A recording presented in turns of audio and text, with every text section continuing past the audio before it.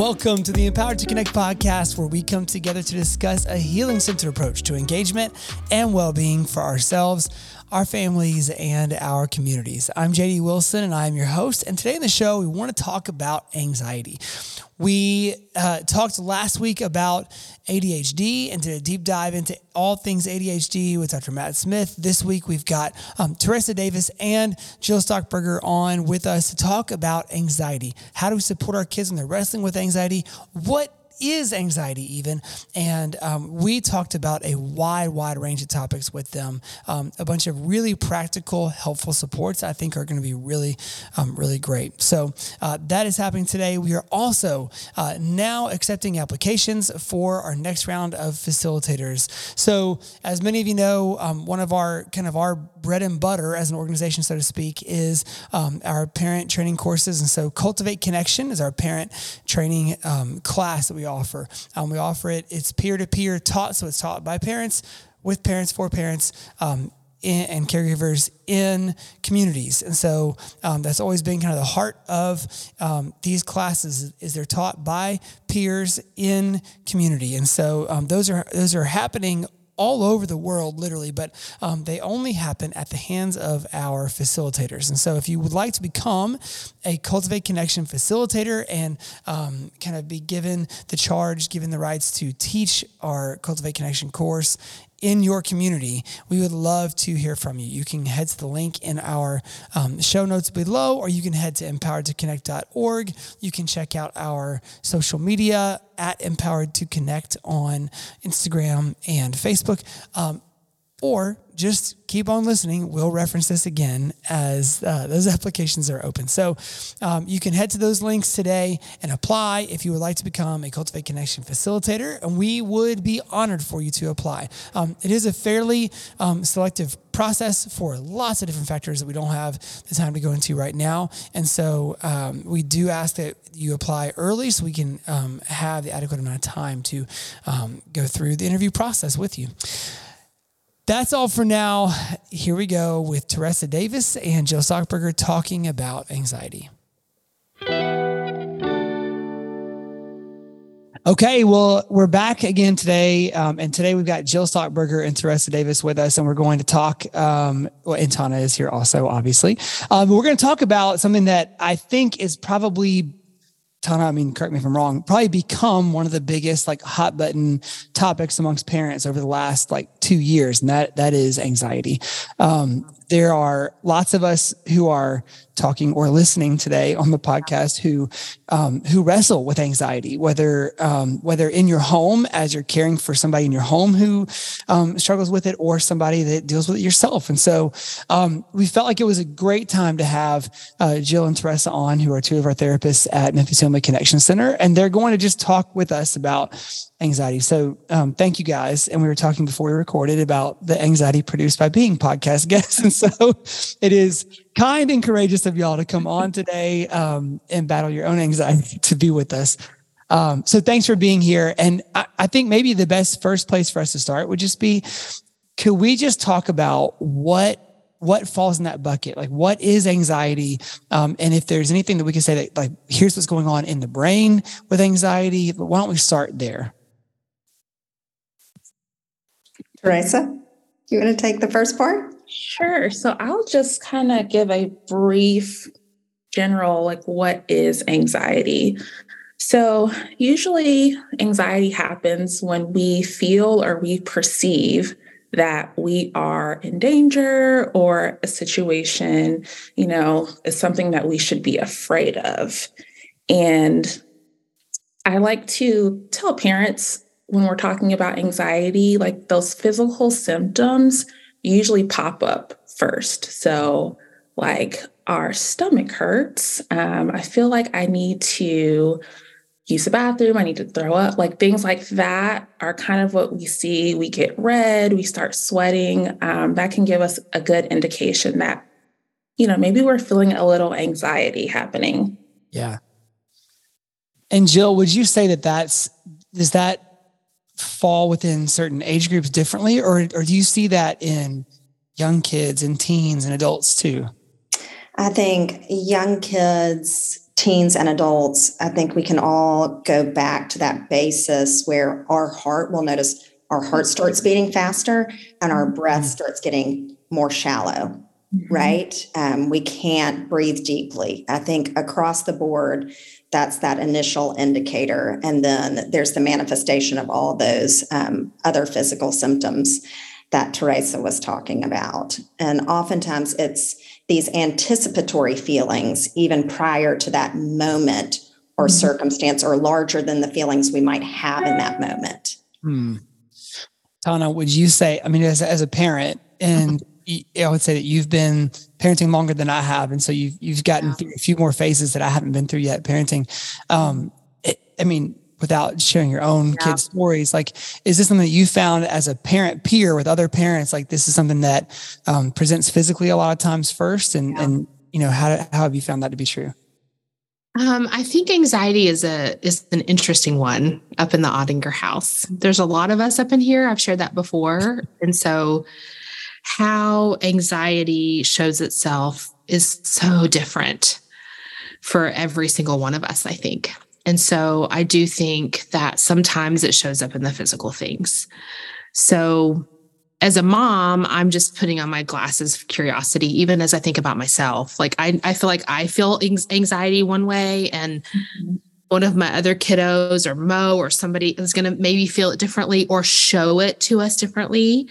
So I feel like it's about being curious, but the physical connection to anxiety is like a real deal. I mean, think about that. Like if you've ever had to public speak or go up and do something and you might not be hungry that morning and all of a sudden your stomach doesn't feel so good, or maybe you're clenching your jaw or your hands start getting sweaty or you feel lightheaded. I mean, our body holds that. How drastic or how minor or whatever like gauge of words you want to use, I think it's just dependent on situation and disposition. That's my personal experience with that. So it's about knowing my kids. So one question I would ask to both of you, Jill and Teresa, as a follow-up to that, like, I'm a parent, I'm starting to notice that X, Y, or Z child is having stomach aches, headaches, or, racing heart, whatever, at around specific events or times, but I don't want to spook them and, I'm using air quotes, like accuse them of being anxious. Do you guys have advice for kind of what are some ways to wade into those waters with your kids and begin the conversation with them about what they might be feeling nerves about? I mean, I can give one example while y'all are thinking about it. I had a little, one of our peanuts bites their nails, and we were working on it and the nails were getting shorter and shorter. And they said something about it and about doing it at school. And I said, I wonder if you might be feeling something. And then the big crocodile tears showed up in the eyes, and then the tears start coming and the words aren't there yet. And I'm like, are you feeling nervous or anxious about something? And then a story came, and there was like the fear of being called on to share about this specific thing in a class that they didn't feel super comfortable in. And so that's that physical cueing about like they had set a goal of like trying to not bite their fingernails, and then they were. So I think that's the like paying attention to. Okay, Tracy, you had something you wanted to say. Right. Well, it really lines up with what you were saying. I like to approach the situation with curiosity. Like, hey, I noticed that before school starts, you seem like your stomach seems to hurt. Like, let's talk about that. So kind of opening up that conversation, because we don't want to say like, oh, I think you're anxious about this, because maybe that's not what's going on, but just opening up the floor for us to have a conversation to explore like, hey, what's going on? I've noticed this. Let's talk about it. And Jill, it's a double-edged sword, right? Because if you have kids who are prone to it and maybe they are just coming on with a stomach bug, you don't want to put that in their head, right? Of like, right. anxiety to them. Jill, when you were, talking with clients, you're talking with clients' parents, what might be the first step? Like, so we're having a curiosity conversation. What might be the first step that you would recommend if you figure out, okay, this is definitely some anxiety our kids are wrestling with? What might be a first step they would take? So I think the beauty in what Tana said and Teresa, it's externalizing a little bit by drawing awareness to the symptom within their body, and then mentalizing with them an emotion they might be feeling, and asking them and getting curious behind it. I think about also with little bitties, oftentimes they might have a special object, they might have a special toy or different things that they're attached to, and you can even use that object to explore it. With teens, I might use the texting option. I might send through when we're not eye to eye. I might text and just ask on a scale of 1 to 8, how's your day going? Or I might send an emoji through and then ask a question. I might come alongside that way and use a little bit of playful engagement via text in order to then maybe circle back a little bit, and then we can have the conversation later face to face. Okay, the old school parent Jill in me like wells up to go, oh, come on, texting the kids, go talk to them, like be an adult. So why might you be interested in like going that route instead? Okay, so oftentimes a child will open up more when you are side by side and you are not face to face, eye to eye. We want to gently kind of move into that position with them. If you'll notice at the end of the day, maybe as you're doing bedtime rituals and rhythms, younger, early childhood, middle childhood, when you're laying there in the room next to them and the lights have dimmed down, they're going to start talking more, right? If you are working on dinner together, kitchen, they're somewhere around there, they might start talking more. If you're moving on a bike, you might all of a sudden start hearing more about it. Yeah. Which is hard for me as a mom because I want to like drill them down. I want to like get I just like moved real close to the screen. Y'all are listening, can't see that. But I'm like, oh, mom is hot. She's coming in kind of hot. She's on a mission.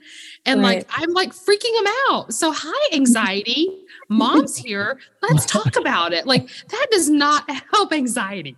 That's like counter opposite of what Jill's talking about. I'm creating no felt safety. I have an agenda. I'm too big. I'm too direct. Like it's, Tracy, you were going to say something. Yeah. So for teens, especially, I like to use music because a lot of the teens that I work with really love music. So for example, play me a song that kind of describes how you're feeling right now. So we listen to the song and then we can chat about some of the lyrics. So I heard in the song, they said X, Y, and Z, like, let's chat about that. Just giving them kind of, I feel like the music can kind of settle our bodies, and then that gives or leaves them into a position where they're ready to talk about what's going on. And it's a good way to connect and maybe get some good musical choices that you might not know of. So, Jill, you talked about a transitional object. Can you explain that a little bit more? Because I think I've seen you use this particular idea and it went really, really well. So can you talk through that? Well, I mean, right now, currently, I have a transitional object, right? As a 43-year-old woman, I have a coffee mug next to me that is a good memory. And then I also have a necklace with a symbol on it that I wear all the time, right? And that's a transitional object. So for any type of child, middle-aged, adolescent, adult, there's different things that act as a symbol and can offer containment and ground us through a memory when we are experiencing anxiety. So for a child, it might be, say, anxious about going to school. They might, in their book bag, have a small piece of their blanket that they can revisit. There's a smell to it, right? Smell of home, maybe, different things that make them feel safe, a touch. Those are transitional objects. And when we're talking about that, I mean, I've heard transitional objects being used a lot of times in grief counseling and stuff like that, but you're saying these could be just for everyday anxieties as well, not having to have gone through something tragic, but like you might just want the smell of home. And so you might have like one of our kids has had a little bracelet that there's a spot that would soak up some either oil or something like that. And so we would put one of those, like a drop of an essential oil on there. And then during the day, if they were getting nervous, they could just kind of hold their hands up like that and they would be able to smell it and it would help to calm their nerves a little bit. So Teresa, I want to talk more about the music because that's something that I feel like, I mean, just personally for me was a huge tool in my own like non-professional self-therapy growing up. And so, for parents who might be a little bit nervous about that, like, well, I don't want them listening to stuff that's too deep or whatever. What would your advice be on that? Those big feelings sometimes are going to elicit some bigger songs, right? So do you have any advice that you would give along those lines? I would say we'll try to not be fearful about it. If we do pick a song that has some really big emotions that might be scary, honestly, let's talk about it and kind of explore like, okay, I noticed the song's talking about this and I'm concerned. Can we talk about these feelings? Like, have you ever felt like this? Yeah. Trying to make the conversation a really safe space because we do want them to be honest and we want our kids to share what's going on, even if it is scary to hear as a parent. I asked one of my young adult, older teens, we were driving, I don't know, a couple weeks ago. And I said, hey, do you want to like show me your most listened to song of, last year on Spotify or whatever? And they were like, are you sure you're ready for it? I was like, I think I can handle it, and they listened, and it was like all like, down with the opposite gender of like, and they said, I bet you didn't know I was that mad right now. Did you? I was like, I wasn't quite aware of how we were currently feeling about that particular area of our life, but that's not anxiety, but it was this safe, playful little moment for them to share something with me. So I love that idea. I think that's so good. So good. Okay. I think in this conversation, we're often talking about how we as the caregiver or parent, we can put our oxygen mask back on. Right. That's good, Jill. We are experiencing anxiety, right? We want to, what's the eye-to-eye contact? Come talk to me right now. What's going on? Totally. My tone, my body, all of it gets big. I just want to grab them, pull them in, right? I hear a musical lyrics or something and what's going on? Are you okay? Yeah. But sometimes we just need to put our oxygen mask back on, take a deep breath, practice those same skills, and then we can be curious and ask why. Right. Okay, that was going to be, Jill, my next question was going to be, can you give us some like crisis training for parents? Like, how do we keep a game face on when those big emotions come out and big feelings come? Because we were kind of joking just now or being playful a little bit about it, but like there very well may be a conversation about self-harm, a conversation about suicidal thoughts, a conversation about anything in that realm that might come up where all of a sudden you are freaking out in your spirit about this, right? And would you guys, and start with Jill and then Teresa, would you guys give us just some like crisis training for how to keep a game face on when your kids are sharing these things? So for me, it really is going back to my breath, slowing it down and noticing my body. Just basic foundations right there. Let's slow down my breath. Let's count to 4 in my head, slow it down, right? Let me notice even moving my palms upside down, my nervous system. If I'm tightened, you can notice your muscles tighten. If I flip my palms, my nervous system will slow down a little bit. Lowering myself, getting in closer proximity to my child or adolescent or anything that I've heard that can make my nervous system feel like I'm a little more in it with them and I can begin to start offering my calm. And honestly, I have 2 safe spaces where I can just text the emoji with the oxygen face on, mask face on, and they just know they need that I'm getting it out and they need to start thinking or praying for me to calm. Yeah. That's good. That's really helpful. And Jill or Teresa, I think like that phrase that Jill used, offering your calm. Like, I think I've heard you say that before as well, right? Like, and I won't say if I was or was not the recipient of that comment, but I think that that's something that that has become a phrase that's used in our house a lot. So are there ways that Jill did not mention, or maybe a teenage specific way that you're thinking of offering your calm and how that helps? I think trying to remember the why. So why am I feeling like this? Because I'm concerned about my teen, and remembering my teen is watching me right now. So if my reaction is on 1,000, they're going to see that, and that's going to be sending them some kind of message that we might not want to send them. I love the idea of the deep breathing, maybe just visualizing a happy place in your mind, because we probably can't retreat at that moment, but just picturing, okay, take some deep breaths and then get back into the conversation with our teen. Yeah. I love that. Okay. Next question, because this is obviously the next, the follow-up that a lot of parents who might be freaking out right now would ask us is like, yeah, cool. But something crazy was shared and it's way beyond my pay grade. I don't know how to handle this. And it might be a big crisis. It might be a little C crisis, or it might just be something that just flat out, you're not sure how to handle. And you might want to explore professional help there. Like, are there markers that you guys would set out to say, like, here's some things to consider? Obviously every child, every family, every adult's capability to handle these things is a little bit different, but are there some things you would give us to consider?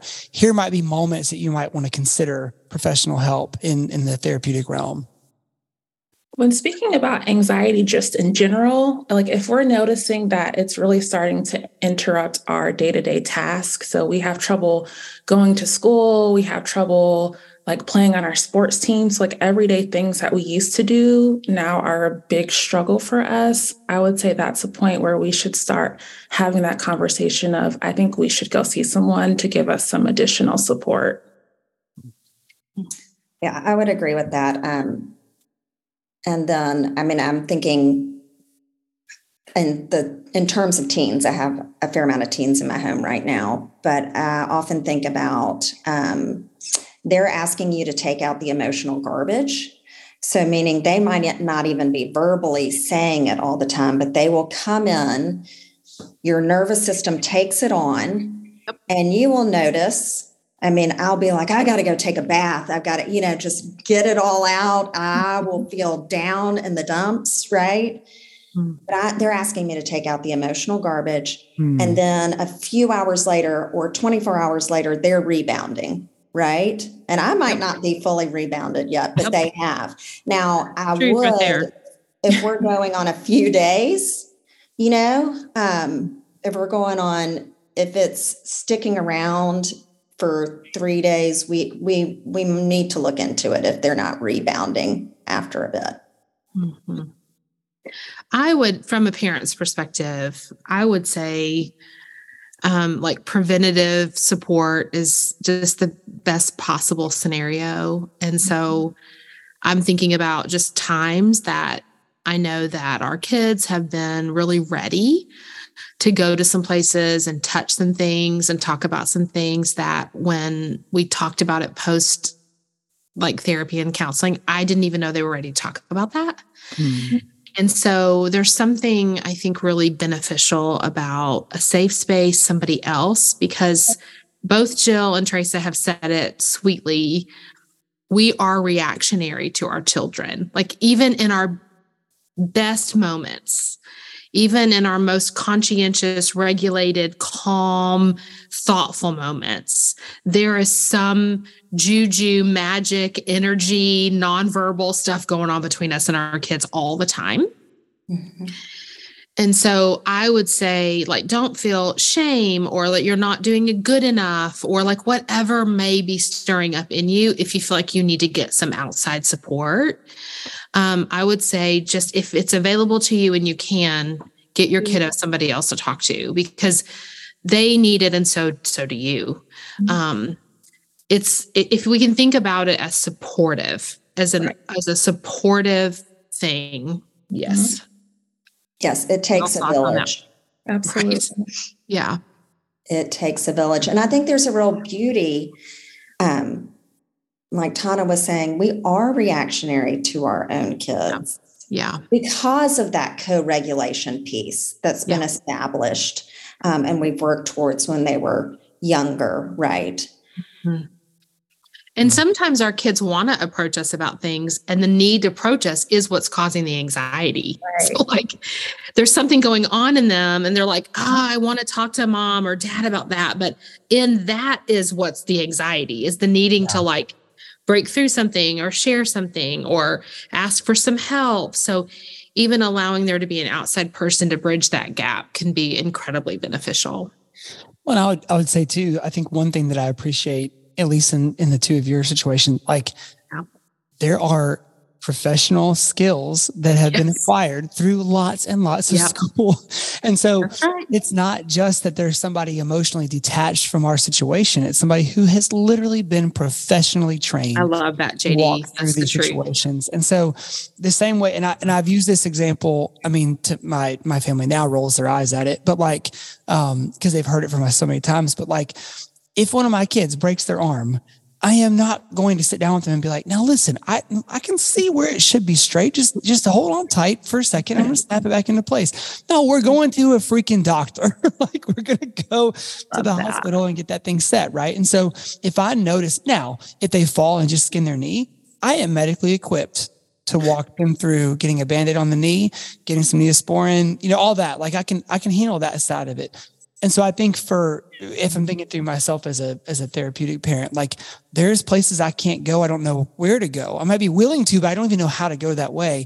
And so rather than me try to, bandage up a broken arm, I'm going to get this kid to a professional who can help us walk through. And they're not just helping the kid either. So I think, would you guys kind of speak to the piece of professional therapy that also helps parents walk through this as well? Or Teresa, I think, would you kind of speak to that? Like your approach in connecting with parents and kind of giving them tools as well as being there for the kids? Sure. So I like to talk with parents just a little bit about like their own anxieties and how sometimes their child's anxieties can kind of trigger parents' anxiety, because I've seen that come up quite a bit. So just giving them skills like, hey, like, how about you try to do like some deep breathing? Here's some videos. Here's some apps just for them to kind of self-regulate themselves first before we start talking about how we're going to help their child deal with their anxiety. Something else I've started giving parents is just a family like meditation. So we can all work on different ways to help our anxiety together, because honestly, most people have different things that make them nervous and we can all work on it. That's usually where I like to start. Yeah. Jill. And I was even thinking the flow of our conversation on a therapeutic basis, it really has been the brain science. We talked about the brain stem, right? Breathing, movement. Then we moved up to the limbic system, and that was through music and connection beginning that way, all the way back till really we can talk about it and cognitively express what we're anxious about, right? And so from a therapeutic level, when there's anxiety, we're thinking about building the brain from the bottom up to move through the anxiety. Okay, so that just blew my mind. I didn't realize that we had gone through that. So will you go through that again? Just kind of like, the same, like summarize that for us again. Okay. And he's like, round two. I want to hear that one more time. I have anxiety over summarizing. Now Jill's like, I don't know what I just said. Thanks. Not a quiz, but just maybe a summary for parents thinking like, because I do think that's a helpful guide. Like if I had that on the graphic in my pocket and I could look at it real quick and remember, okay, if this isn't working, I can think here, I can think here, I think here. So let me give a quick thought, and then maybe Jill, you can gather your thoughts real quick. You gave us an example earlier and I laughed about it because I was saying, I want to come in and like sit face to face and have a cognitive executive functioning upper brain conversation with you about why you might be nervous about that today, because that's where I'm ready to do that. Right. But they were saying get side by side, like co-regulate together, like reduce anxiety. And that's like lower brain work. Mm-hmm. That is a sense of being safe. So the lights are off and you're chilling, or you're listening to music, or you're side by side. So there's felt safety there. So how do we as parents and caregivers create felt safety in lower brain before we like get to chit-chatting about the logical side of like why you shouldn't be worried about your spelling test because you're ready? You know what I mean? Or whatever it is. Jill, go ahead. You can reframe that. But yeah. Right. Exactly. I mean, in my head, I was like, everyone Google Dan Siegel's hand-brain model real quickly. Exactly. That's right. Right. But I think we have our proactive and our reactive building the brain back, right? A little bit what Tana was talking about is outside the moment, exploring music, being close to them, all of that. That is that proactive buildup with co-regulation. In the moment of, say, intense anxiety, if you are around your child and you see them go into fight, flight, freeze, fawn mode, you might lower yourself. You might lower and slow down your tone, right? You might slow your breathing down and be near them. And then we might move to music or using our hands somehow through drawing, different ways that way. And then maybe we can talk about what's going on after we've maybe mentalized a feeling they might have. Then maybe they can open up. That's such a good thought. And I think it's hilarious how many times we've talked about like the amygdala and stress responses and locking down basically when you go into those stress responses. And I did not even catch that was how we were talking about this whole situation to begin with. But that is something that, I think for parents, one of the things we need to be good at in our curiosity and our detective work is recognizing when our kid is entered a stress response state, because at that point, the upper brain, the logical conversation, like Tana was talking about, inaccessible, right? Mm-hmm. Like, so you can give the best lecture on earth, the best threats on earth. You're not going to produce any kind of meaningful change or support, right? Like, gosh, that is good. Okay. And might be doing some harm. Yes. Not only are we not getting anywhere, but we might be taking some undesired steps backwards. Yeah. Driving anxiety or fear. I have one more kind of topic I wanted to touch on with you guys before we head for home. Obviously, for a lot of people who struggle routinely with anxiety, medication becomes something that is a help or a great support, something that helps to regulate, that can be a very scary topic to cross for adults, for kids, for people of any age who are thinking about getting on medication to help with anxiety. Can be very scary. Will you guys help us kind of just approach that topic of maybe from a parenting perspective first? Like if you're feeling like, I don't know if we need to explore medication for our child, can you help us to destigmatize it a little bit? How do you begin that conversation with the parent about looking into medication, or how as a parent should you filter those conversations that you have with yourself? Teresa, let's start with you. If I was coming to you and saying like, I don't know, I'm not sure if we need to look at medication for this child or not. Like what are your kind of intros into that conversation?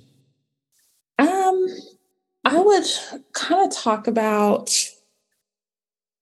what are our concerns for not doing medication, because there are usually, there's a lot of stigma to medication, and just kind of working through those with the parents to just see where they are. So what are our concerns, but then also kind of talking about, okay, we've been doing therapy for X amount of months and we're kind of at a standstill right now. Let's discuss some of the benefits of the medication. And really, we're trying to get to a baseline. So once we get to that baseline, we're going to continue with therapy and hope that we can do some more work and then kind of reevaluate, okay, we've had all this progress. Do we still need medication? I always like to let parents know if we do start medication, that doesn't necessarily mean we have to stay on medication for their entire life. Yep. Yeah. Jill, about you. My thought was it's a tipping point to start exploring if someone's really trying to use the tools and they can't seem after a certain amount of therapeutic time, it's really hard to put them in place. And then I think we might explore offering that support, like Teresa said, bringing it to a baseline and it being a both and for a little while. When you say bringing it to a baseline, what does that mean? So just trying to get to a place where we can do some work. So like Jill was mentioning, we teach these techniques during therapy, but are we able to implement them? If we are having a hard time implementing them, our baseline or where we want, I guess, optimal behavior is not really at a level to where we can implement these strategies. So we're not going to see that much change because we are having a really hard time still. Got it. Guys, this has been so helpful and great. Thank you both for coming on and sharing. And maybe last question as we go, is there anything else related to this conversation that you feel like you want parents to know or that you would want anybody to know who's listening to this? I think something interesting as over the course of this conversation is that space, whether it's a transitional object, whether it's music, we need to notice that it can be a physical transition that's going on or a season of life, an invisible transition, but oftentimes anxiety is connected to different transitions and finding ways of honoring those spaces, creating scripts proactively with your kids, adolescents. It's usually centered around some form of transition, and we need to honor that space. Teresa, any last thoughts? Yes, we've kind of mentioned this before. Like, we don't want to magnify the fear, but at the same time, we want to make sure that we respect the fear and we make it real because, it is real for who's ever experiencing anxiety. We might not understand what's going on or why it's going on, but it is real. And we want to let our kids know that, we're here to walk through this with you. Oh, I love that. That's great. Guys, thank y'all so much for your time today and just for sharing everything. Like, this has been super helpful. And we will, now that you've been on once, you're obligated to come on, at other times whenever we ask you to. Just want you to know that. I appreciate you all so very much. Thank you. Thank you.